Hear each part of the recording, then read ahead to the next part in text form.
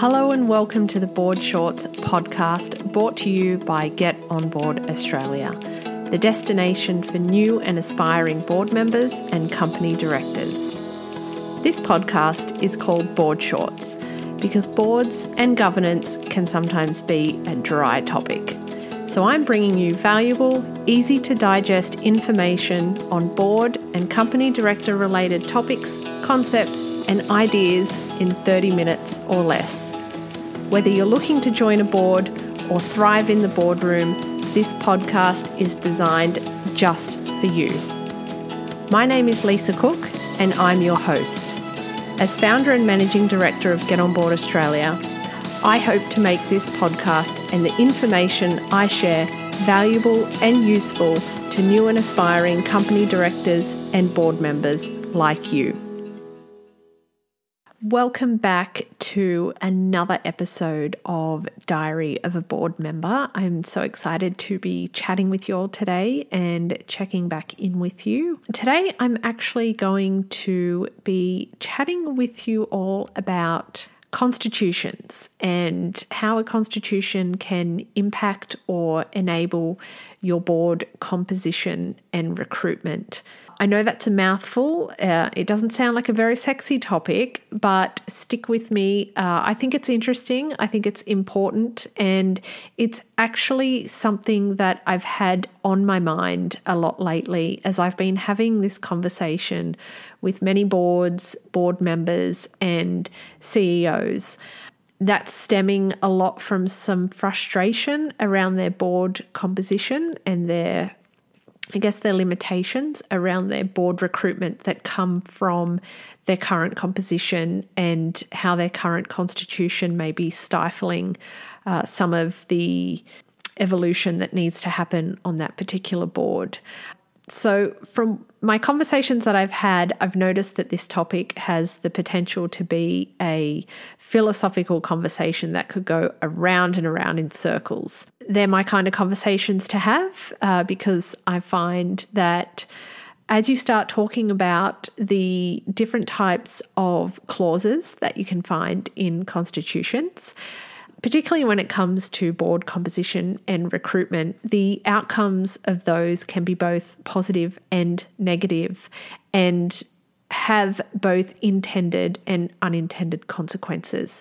So a lot of it is a balancing act and playing off those outcomes and consequences that come from those various clauses.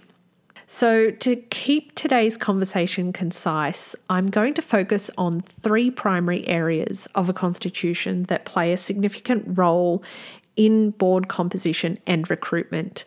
Those are terms and term limits, elected versus appointed board members, and nominations committees. Before I jump into this, a few basics that I want to cover when it comes to constitutions.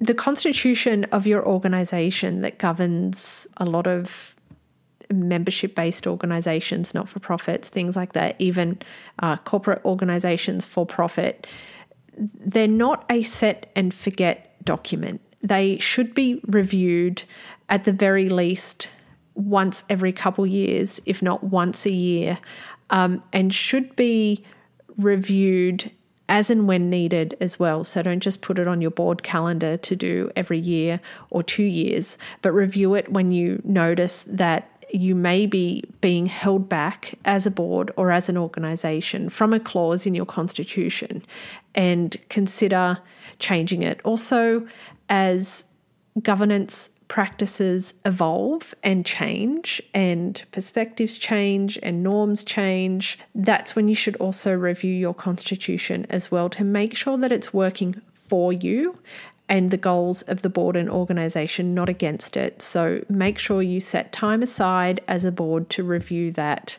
at least every 2 years, if not annually.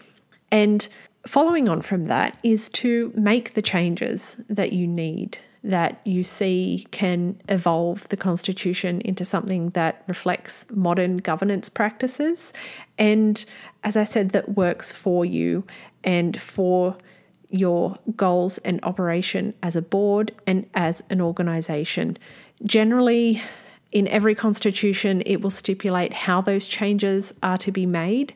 Yes, it's a little bit of a pain in the butt, but it's worth spending the time and effort to make those changes so that you're not stifled as a board or organisation in any way. And I think something that covers all of that as an umbrella is around engagement with the voting members. If you're lucky enough to be on a board, part of an organisation where the members are largely satisfied with how the board operates, satisfied with the organisation, it's generally easier to make the constitutional changes you need if your voting members understand why you're doing it and have a general feeling of trust towards you.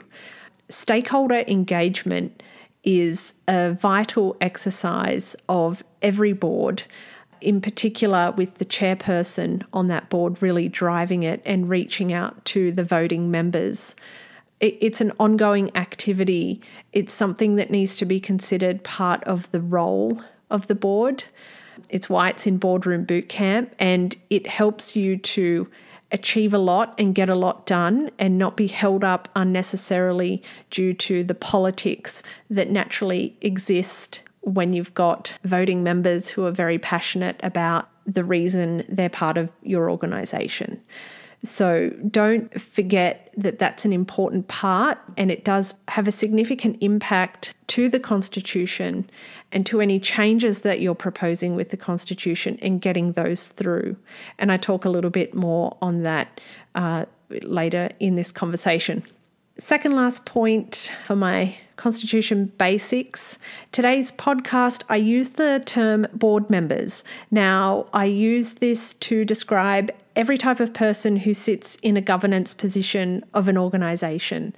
Depending on your particular organisation's governing legislation and how the organisation is set up, whether it's an association, whether it's a corporation, whether it's a company limited by guarantee, whatever it is, that legislation generally has its own language or terms that refer to those people in that position of governance. So know that I'm using the term board member, but I mean it to apply to every definition across the different legislations. And my last point for you to remember, please keep in mind every organisation and constitution is different and unique and specific to your environment. What I talk about today are generalities from my experience and my perspectives and conversations that I've been having with board members and CEOs.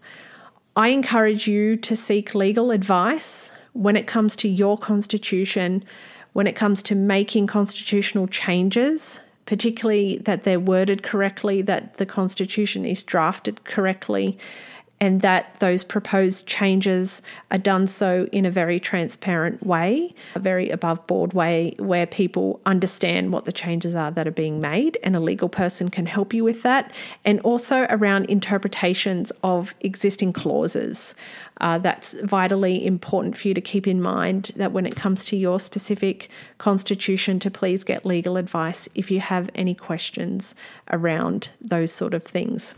Now to get into today's conversation around how your organization's constitution impacts or enables your board composition and recruitment.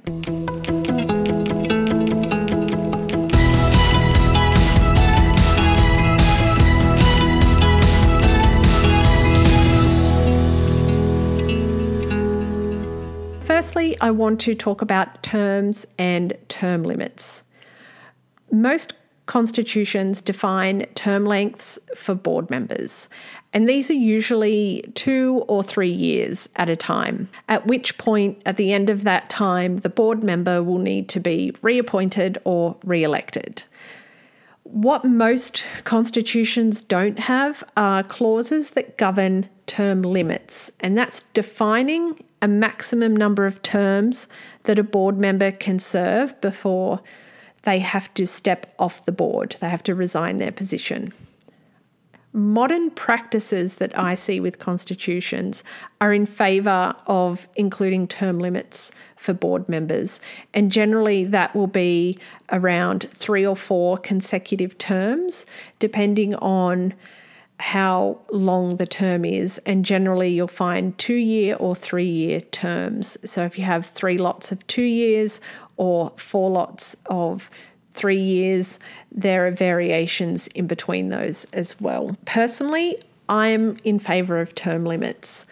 I believe that a good board consistently refreshes itself and that board members do indeed have a use-by date. Sometimes the requirements of a board and an organisation start to get to a point where they go beyond our capacity to meet those requirements.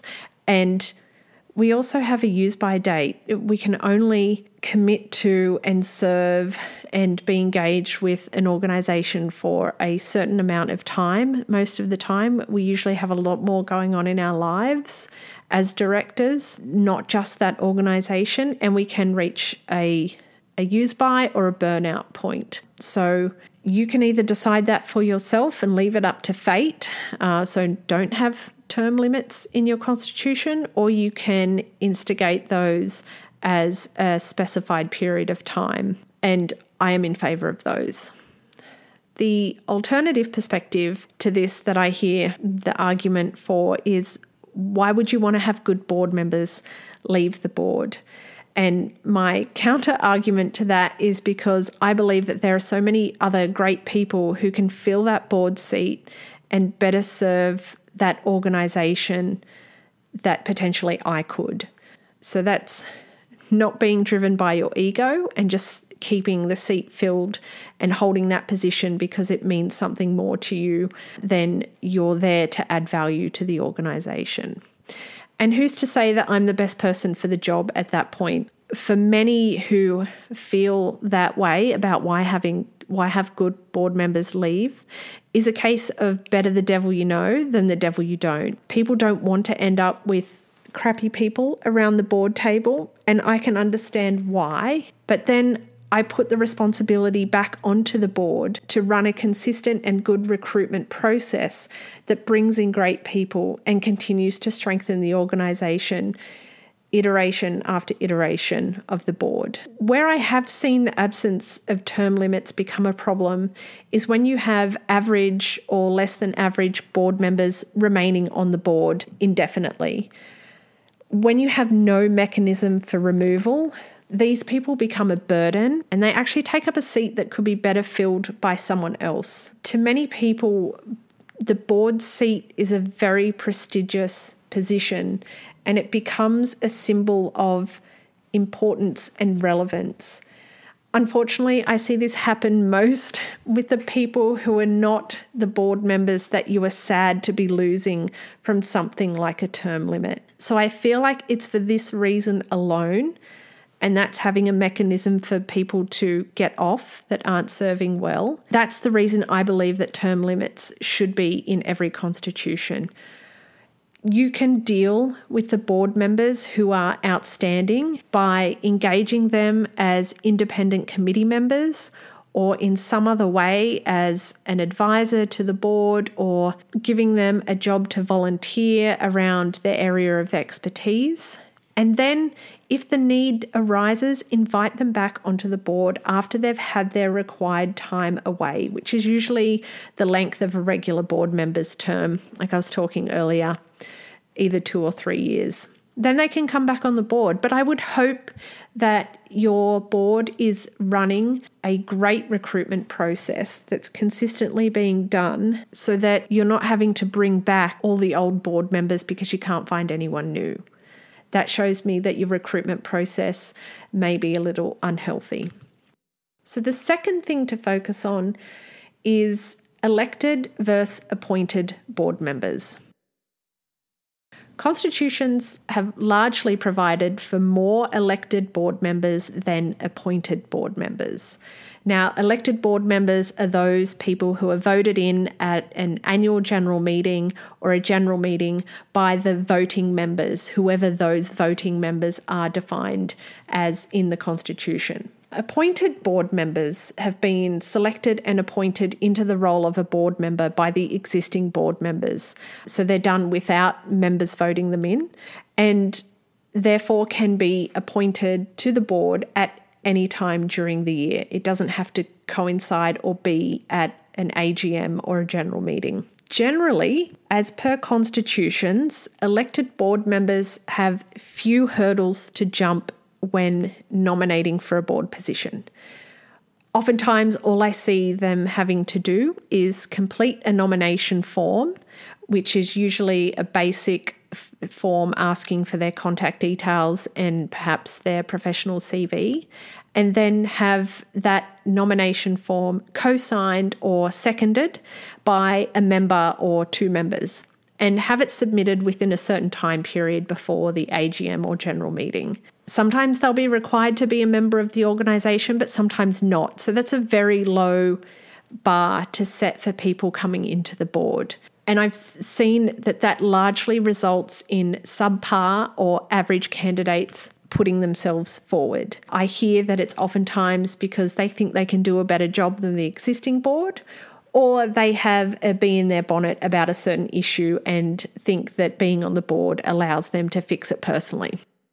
From the perceived perspective that the board has little control over selecting elected board members, I've started to notice more and more organisations changing their constitutions to have a higher ratio of appointed board members than elected board members. So that's shifting that. So say if you have 5 elected and 2 appointed, that it may shift to 5 appointed and 2 elected. I personally sit on a board where we flipped the ratio without much drama, but I've also witnessed a different organisation receive some backlash about their move to more appointed board members than elected members. It's worth considering this clause in your constitution and whether it's worth changing it to have more appointed than elected board members, and why that may suit your board and or organisation. As I mentioned earlier, it's really important to keep in mind the current sentiment of your voting members. Is now a good time to introduce a change of this significance? Or do you need to do some political groundwork and education before making such a leap? That's up to you to decide and make that determination. However, if you think that you won't be able to get that type of change voted in, consider that you may actually have more control over elected members than you may initially think. And this brings me to my next point. Committees, and in particular, a nominations committee. Usually the Constitution empowers the board to form committees as and when needed, and that those committees will be governed by a terms of reference or a charter, as it's sometimes called. It's a good idea to check that your constitution includes that provision. If it does, one of the committees you should consider forming is a nominations committee. And that committee is usually delegated the task of recruiting new board members. If you don't have the ability to form committees, I would really encourage your board to consider proposing that as a constitutional amendment at your next AGM. Committees help spread the workload, and in particular, this nominations committee can come in very handy when it comes to recruiting new board members. So the nominations committee primarily does all of the groundwork to lay the foundation for a great recruitment process to occur. Think of things like conducting a skills audit of the board and any other committee members if they're independent, if necessary. They consider the organisation's strategy and how that influences the skills required around the board table. Board member succession planning, so who's renominating, who needs to step down, who's choosing to step down, etc., and how does that impact how many people you need on the board going forward. If you have any diversity goals, and how the whole recruitment process will run that year for both elected and appointed board members. After the board approves that process, the nominations committee will also facilitate much of the actual board recruitment activities as per their outline. For example, they'll do things such as advertising for the vacancy, receiving and reviewing the applications, conducting the interviews, and then finishing it off with making recommendations on who to appoint or who they want to put forward for election. It's wise to set the nomination or appointment process each year so that you're addressing the primary board and organisation requirements. So a really basic example on that is if you've come to a point where you need finance skills, then that should be something that you're requesting information and evidence on as part of the nomination or application form. Many constitutions include a clause that allows the board to set and vary the nomination process as it deems necessary, and that is good flexibility to have. Again, if your constitution does not have that, it might be worth considering including that change. The nominations committee then can determine whether the nomination from someone who's looking to be an elected member can be accepted and put through to a vote at the AGM or general meeting, or not be accepted at all, as it doesn't meet the requirements. So shifting that perspective that the nominations committee has that ability to not accept a nomination is a real shift away from where I see a lot of boards and nominations committees operate. Sometimes they put forward their recommendations to the voting members on who should be voted in, but they still end up putting all nominated parties forward. I have heard and seen nomination committees have the ability to not accept a nomination because it doesn't meet the requirements of the organisation. So doing it that way enables the board to retain much of the control of who ends up around the table. Now, I know that sounds quite dictatorial. However, I believe that the board are in the most informed position to make the decision on who is needed around the board table to meet the current and future needs of the organisation and of the board. The board must, however, engage and educate the voting members on the board composition and the reasoning or rationale behind the composition and recruitment approach being taken. That's not only good stakeholder relations, but it demonstrates that the board has deeply considered its role and influence on organisation and how best to set itself up for success and for organisational sustainability. Largely, I find that if you engage the voting members on why you're doing a particular thing a particular way, in this instance, why you're running your nominations and voting process in that way for your board, they will largely come along and understand why you're doing it. And if you do it that way, like I said, you bring back some of that control around who is around the table. If you're not sure whether you can do this or not under your constitution, so sometimes it's a matter of interpretation of clauses, I encourage you to seek legal advice on that. Blindly accepting all board nominations doesn't have to happen if you have the capacity to put some parameters around the nominations process and who you put forward to be elected onto the board. I think that's a wise move to make and a worthwhile investment. If you're finding your nominations and your appointment and election processes to become troublesome and you're not getting through the caliber of candidates that you want or need on the board.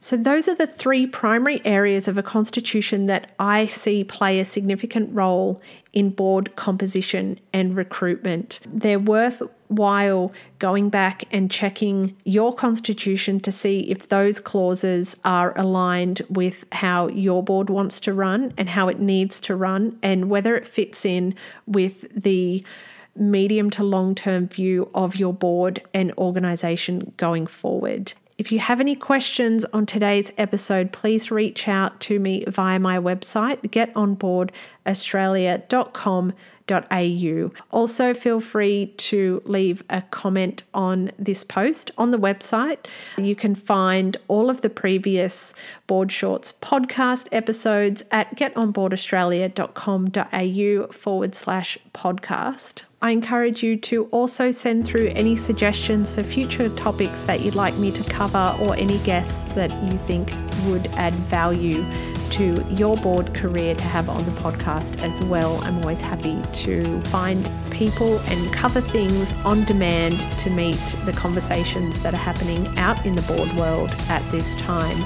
Thank you again for listening. I look forward to catching you next time on the Board Shorts podcast.